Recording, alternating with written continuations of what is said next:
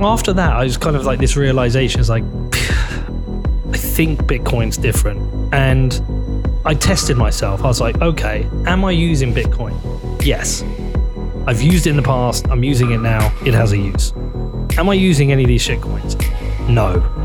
Will I use them in the future? No. Is there any use case for me? No. They're just not relevant to me, so fine. I announced, I was like, right, the show's going to go Bitcoin only. We'll focus entirely on Bitcoin. Yeah, and that's what it is.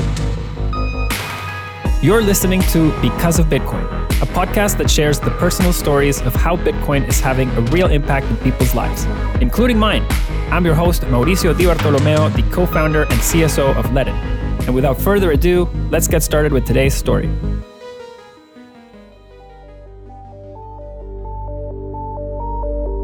Everyone's Bitcoin journey can usually be traced back to a particular need, whether that is the need to protect the value of your savings from inflation, or the need to make a payment where your existing tools don't allow you to, or simply the desire for more personal financial gain. In my family's case, like most Venezuelans, we needed a way to live in a country that was being destroyed by hyperinflation. And that's how we found Bitcoin. Regardless of how your journey starts, there is no real way to predict what the future will hold. And as we've learned from many guests on the show, there will be twists and turns along the way. For Peter McCormack, the host of arguably the world's most popular Bitcoin podcast, Bitcoin entered his life for a very practical reason. He needed to help his mother. And when he couldn't solve his mother's problem using his conventional methods, Bitcoin offered him an alternative solution. What he didn't know at the time was how Bitcoin would eventually transform his life, his career, and even his relationship with his hometown football team. As the host of What Bitcoin Did, Peter has released over 600 episodes. He's interviewed and learned from the best and brightest minds in this space. And I wanted to know how his Bitcoin journey started and what he believes has made his podcast a success. I hope you enjoyed the conversation with him as much as I did. This has been a long time dream of mine to be on the other side of the mic with one of my favorite show hosts. And I have the pleasure of having Mr. Peter McCormack with us today. How are you, Peter? I'm good, man. You need better dreams than talking to me. I got a lot of my education through your show and your guests in my early days, and I've followed you throughout the journey, and it's been great to watch. So it is you are a legend in the space, and I'm glad to have you here. Well, thank you, Mauricio. It's been great to get to know you as well, man. And yeah, appreciate you having me on. Let's see if you're going to take my job from me. I highly doubt it. But this show, actually, we focus on a few different things, and we like it to focus on people's lives and journeys with Bitcoin. And one of the places I like to start is your childhood. My earliest, most significant memory was when I was 5 years old. We went to Yugoslavia on holiday. So the old Yugoslavia before the breakup, for the Balkans war. So what happened is where we lived in a place called Kempston. It's like a suburb of Bedford.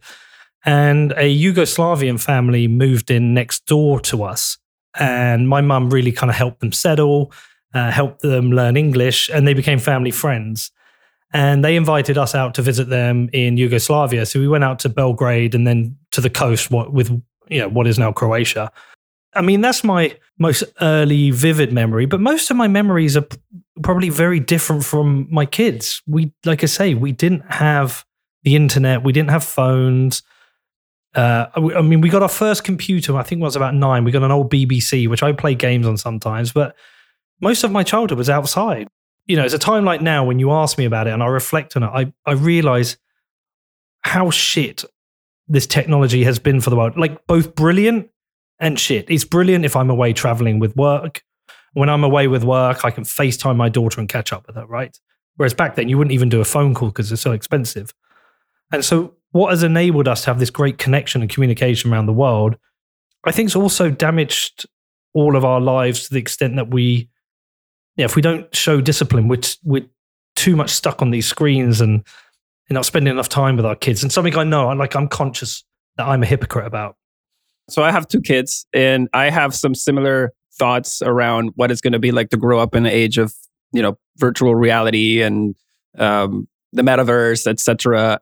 I understand the way you got into Bitcoin was very unique, and I think there is a very sort of personal side to it. I understand that your mother has some health challenges and that's involved in how you got into Bitcoin. Could you share a little bit about that? So my journey into Bitcoin was two primary touches. The first time, it wasn't that unique. I mean, I discovered the Silk Road. Like a lot of people from class of 2013, one of my friends told me about it. I read about it and I was just like, wow, this is wild. Like there's a website where you can buy anything. But I didn't really pay any attention to the technology, even though I was introduced to Bitcoin and I went on local Bitcoins and bought some and moved it around. There was no part of me in that journey that went, what is Bitcoin? How does it work? I didn't go on Reddit. I didn't go on the forums. It was just like, it was a tool. So I got the tool. It's like I got a hammer, but I didn't research why a hammer's good. I just used the hammer. And so I didn't really pay attention to it. And then what happened was, it was about 2014, my mum was diagnosed with cancer. At the end of 2016, it was getting pretty desperate. And I was, saying to my parents, my mum and dad, like, we should try the cannabis oil. And the only way you could buy that was via a website similar to the Silk Road. It was a dark web marketplace. And at that time, you don't really care what the law is in the UK. This is a medical treatment I want to try for my mother. So I explained it to my dad. We went and bought some Bitcoin on, I think it was Coinbase. And then we purchased the cannabis oil, but it was a bit too late for mum, sadly. But at that time, it clicked differently with me here. Because at that time, it was like, oh, hold on a second. There's a government rule here that says I can't use this plant, essentially, this extract from a plant to treat someone. That shouldn't be a rule that I should care about. Wow, luckily there's these things I can use to get around that. And I thought that was kind of interesting. And there's a lot going on in my life at that point, Mauricio. I'd separated from my wife. My company had crashed. And I was just kind of in this kind of like purgatory, not knowing what to do. I had Litecoin, Monero. I was a big fan of Monero. I bought everything. I was just like, let's buy everything. Everything was going up. And then, 2017 was a wild year, a bit like 2020, 2021. And then I kind of realized, Mauricio, that like this trading thing isn't for me. I've got to do something else. And I'd met this guy called Rich Roll, runs a podcast, and I really liked his life. And I said to him, I like your life. I want the same. How do you do it? And he said, follow this course, buy this equipment, off you go. I followed the course, I bought the equipment, and I think 3 days later I did episode 1 of What Bitcoin Did, which was about November the 17th, 2017. Peter's podcast, What Bitcoin Did, has been one of my favorite shows since I started listening to it about 4 years ago. And in 2019, I made one of my Bitcoin dreams come true when I had the honor of being a guest on his 71st episode to talk about Bitcoin and Venezuela.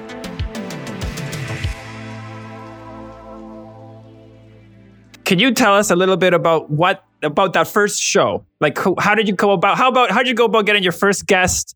How did you feel after recording that first show? And when, at what point during that process or that journey podcasting did you feel that you had traction, that you had people that were just rooting and waiting for your very next episode?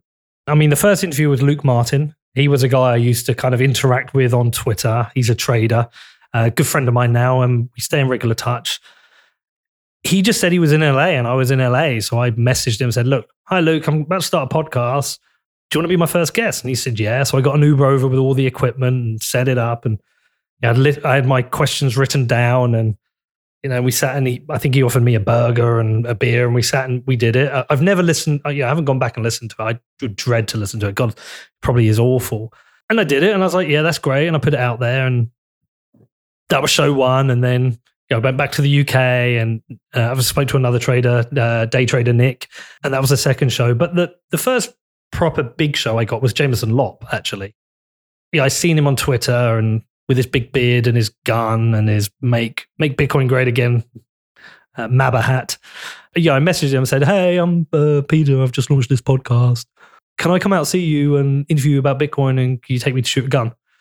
He was like, yeah. So flew out to Raleigh.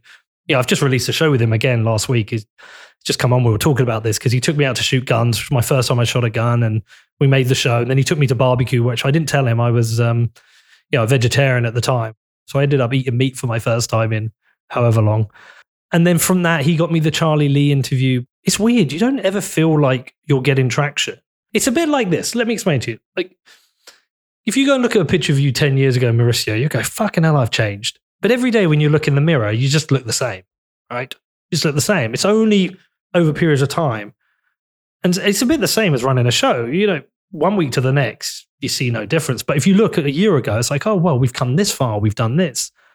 There's certain moments, like when you get your first sponsor reach out and says, I want to sponsor the show. It's like, wow, you want to pay me to tell people about your product? Wow, that's really cool. And undoubtedly, when I sat down with, Nayib Bukele, it's like, it's more of a, what the fuck's going on here? How am I sat with the president of a country doing an interview?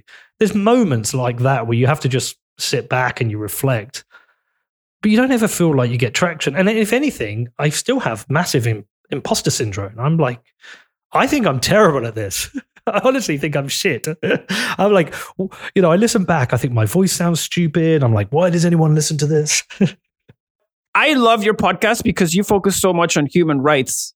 You could have chosen to teach about speculation or gains or tokens. Like, how did, I guess, your experiences, maybe by solving your own problem and a very personal one, kind of make you focus on that humanitarian aspect of Bitcoin?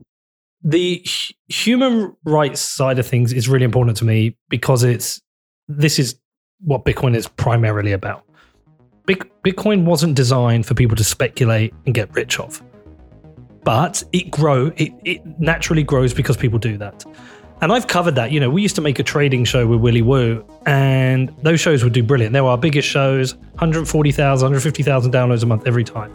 The problem is that I didn't enjoy making them because nothing against Willy. It's a distraction, like talking about price. And you can be totally wrong and distract people. So we dropped those shows. And I want to focus on conversations with interesting people where I learn something. And that can be anything from a Texas miner to Alex Gladstein talking about the IMF or the World Bank. That could be somebody in Belarus using Bitcoin because they're trying to protest against Lukashenko. It can be I will talk to anyone as long as the story is interesting. But I think I keep getting dragged to the human rights side of things because of Alex, like our mutual friend, Alex Gladstein. By the way, I think he's cloned himself because I don't know how he writes so much as well as do his job and everything else. But he inspires me so much. Everything he does, I pay close attention to. Whenever he reaches out to me and says, I'm working on something, I read it. So he's drawn me into that world. And I just think, what he's doing is the most important use cases for this technology. Even though the word Bitcoin is used in the title of the podcast, the show has covered other cryptocurrencies over the years. So why did Peter choose to eventually focus strictly on Bitcoin? I had seen people talking about, shitcoins and everyone should focus on Bitcoins and calling everyone a scammer, but you're new and you're like, well, this doesn't make any sense to me. And, the early days of the podcast, it was cool what Bitcoin did, but I had Charlie Lee on the podcast, Fluffy Pony, I had people associated with BCH. I interviewed Roger Ver, Craig. I'd interview, in the early days, you interview whoever you can get. And the Bitcoin maxi thing hadn't twigged to me. Plus, also, I just kind of didn't care that other people were doing other things. It's something which I am conflicted with now. But there was an incident whereby I was making a bunch of shows, and one of them was I think I was doing a series on Lightning, and Peter Risen had got in touch and said, "Look, I think there's some issues with Lightning. Can I do the interview?" And I was like, "Yeah, sure, I'll do the interview." I didn't know, and I knew he was a BCH guy, but I didn't know that what people thought of him. And I was in Boston at the time, and I was about to fly out to Hong Kong for Token 2049, the conference I was emceeing. And so I was sat on the runway in Boston.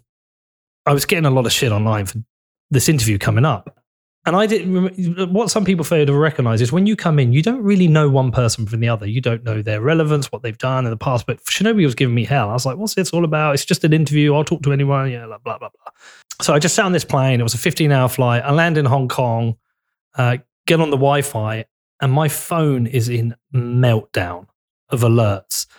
And so it'd become this whole big debate on Twitter where people are saying, he shouldn't be doing it, he should be doing it. Some people attacking, some people defending me. And I was like, God, why is it that people really care about this? And after that, I was kind of like this realization is like, I think Bitcoin's different. And I tested myself. I was like, okay, am I using Bitcoin?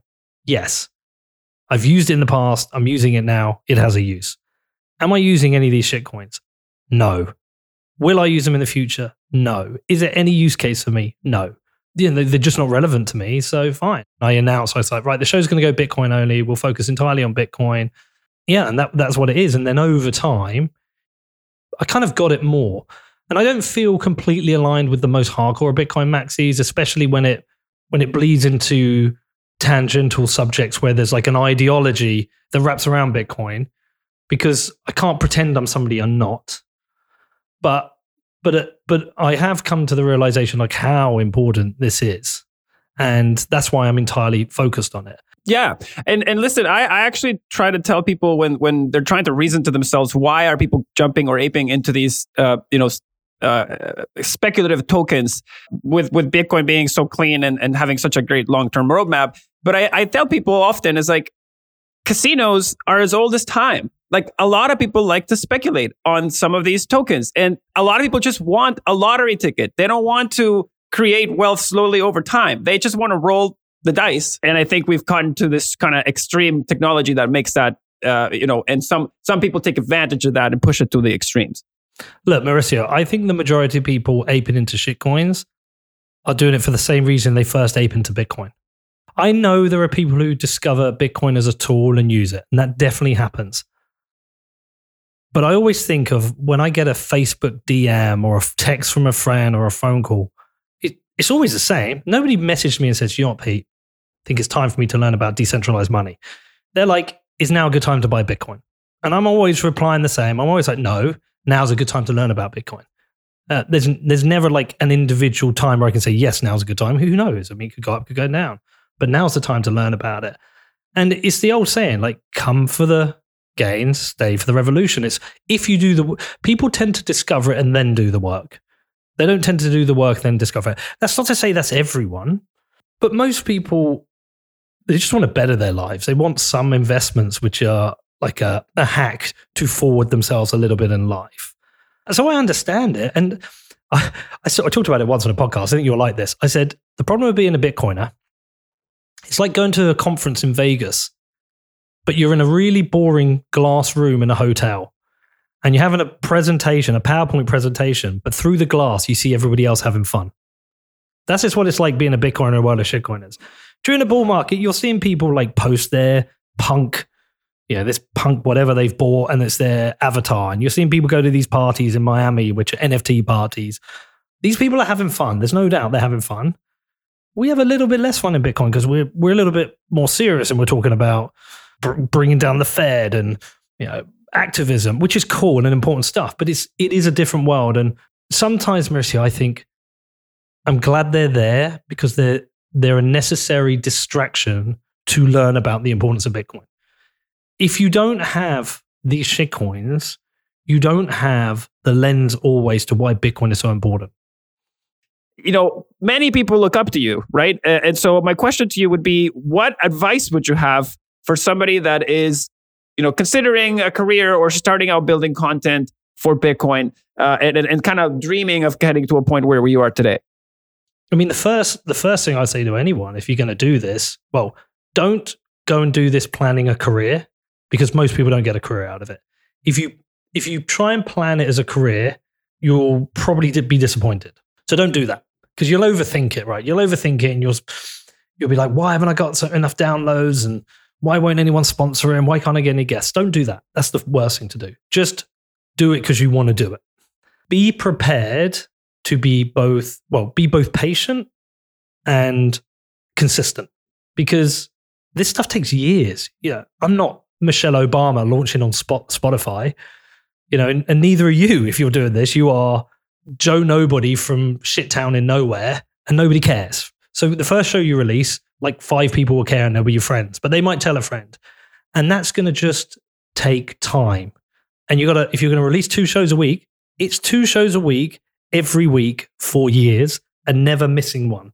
Consistently turning up, even when it's crap, even when you've got a dip in downloads, even when it feels like nobody cares, even when you feel like you can't get the guests you want, because you will get wins.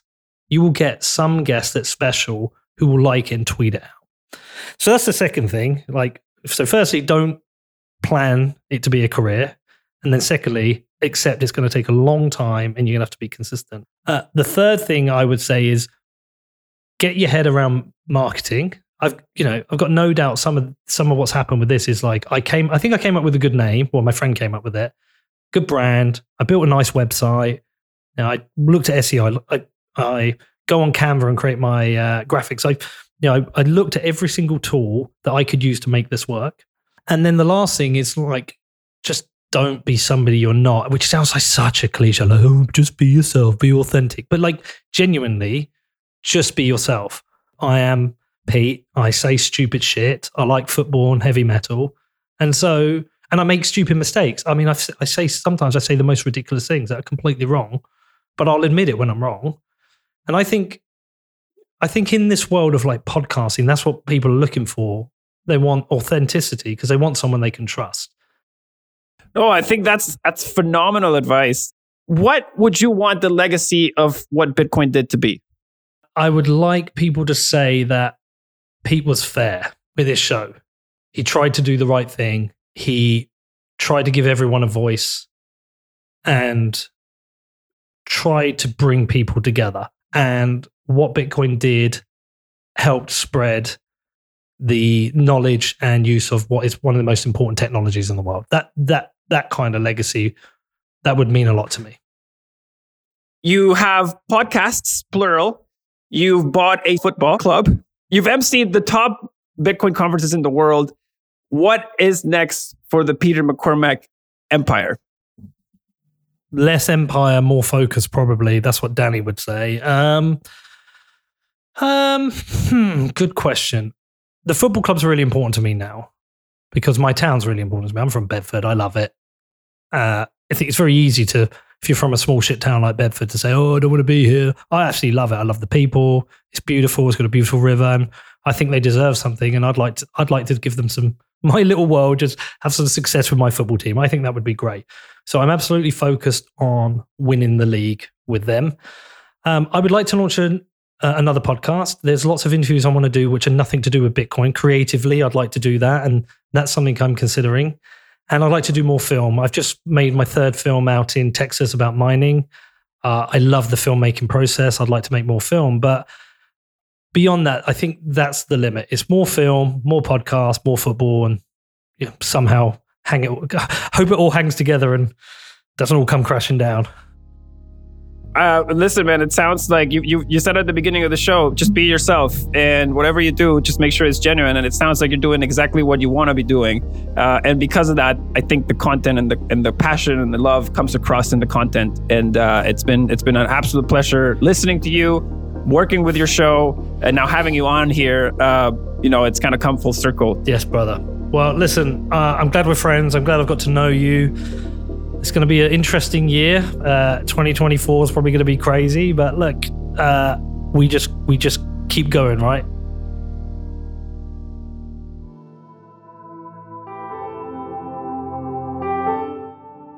When Peter used Bitcoin to purchase cannabis oil for his mother, he wasn't trying to change the world. He was trying to help better the life of someone he loved deeply. But when he understood the potential and how Bitcoin could help others in similar situations, he wanted to learn more. Like most guests that have joined me on this podcast, it took some time and exploration before he found out how Bitcoin could play a role in his life and how he could contribute back to the movement. Starting his podcast was a way to learn from others, and this work would eventually shape Peter's beliefs on Bitcoin. After 5 years going, he's still interviewing the brightest minds in the space and doing it with authenticity. His show has become a part of Bitcoin's history, and I believe it's a must listen. Whether you discover Bitcoin as a way to pay for something, a way to protect the value of your savings, or simply diversifying your own investments, I believe there's always more to learn.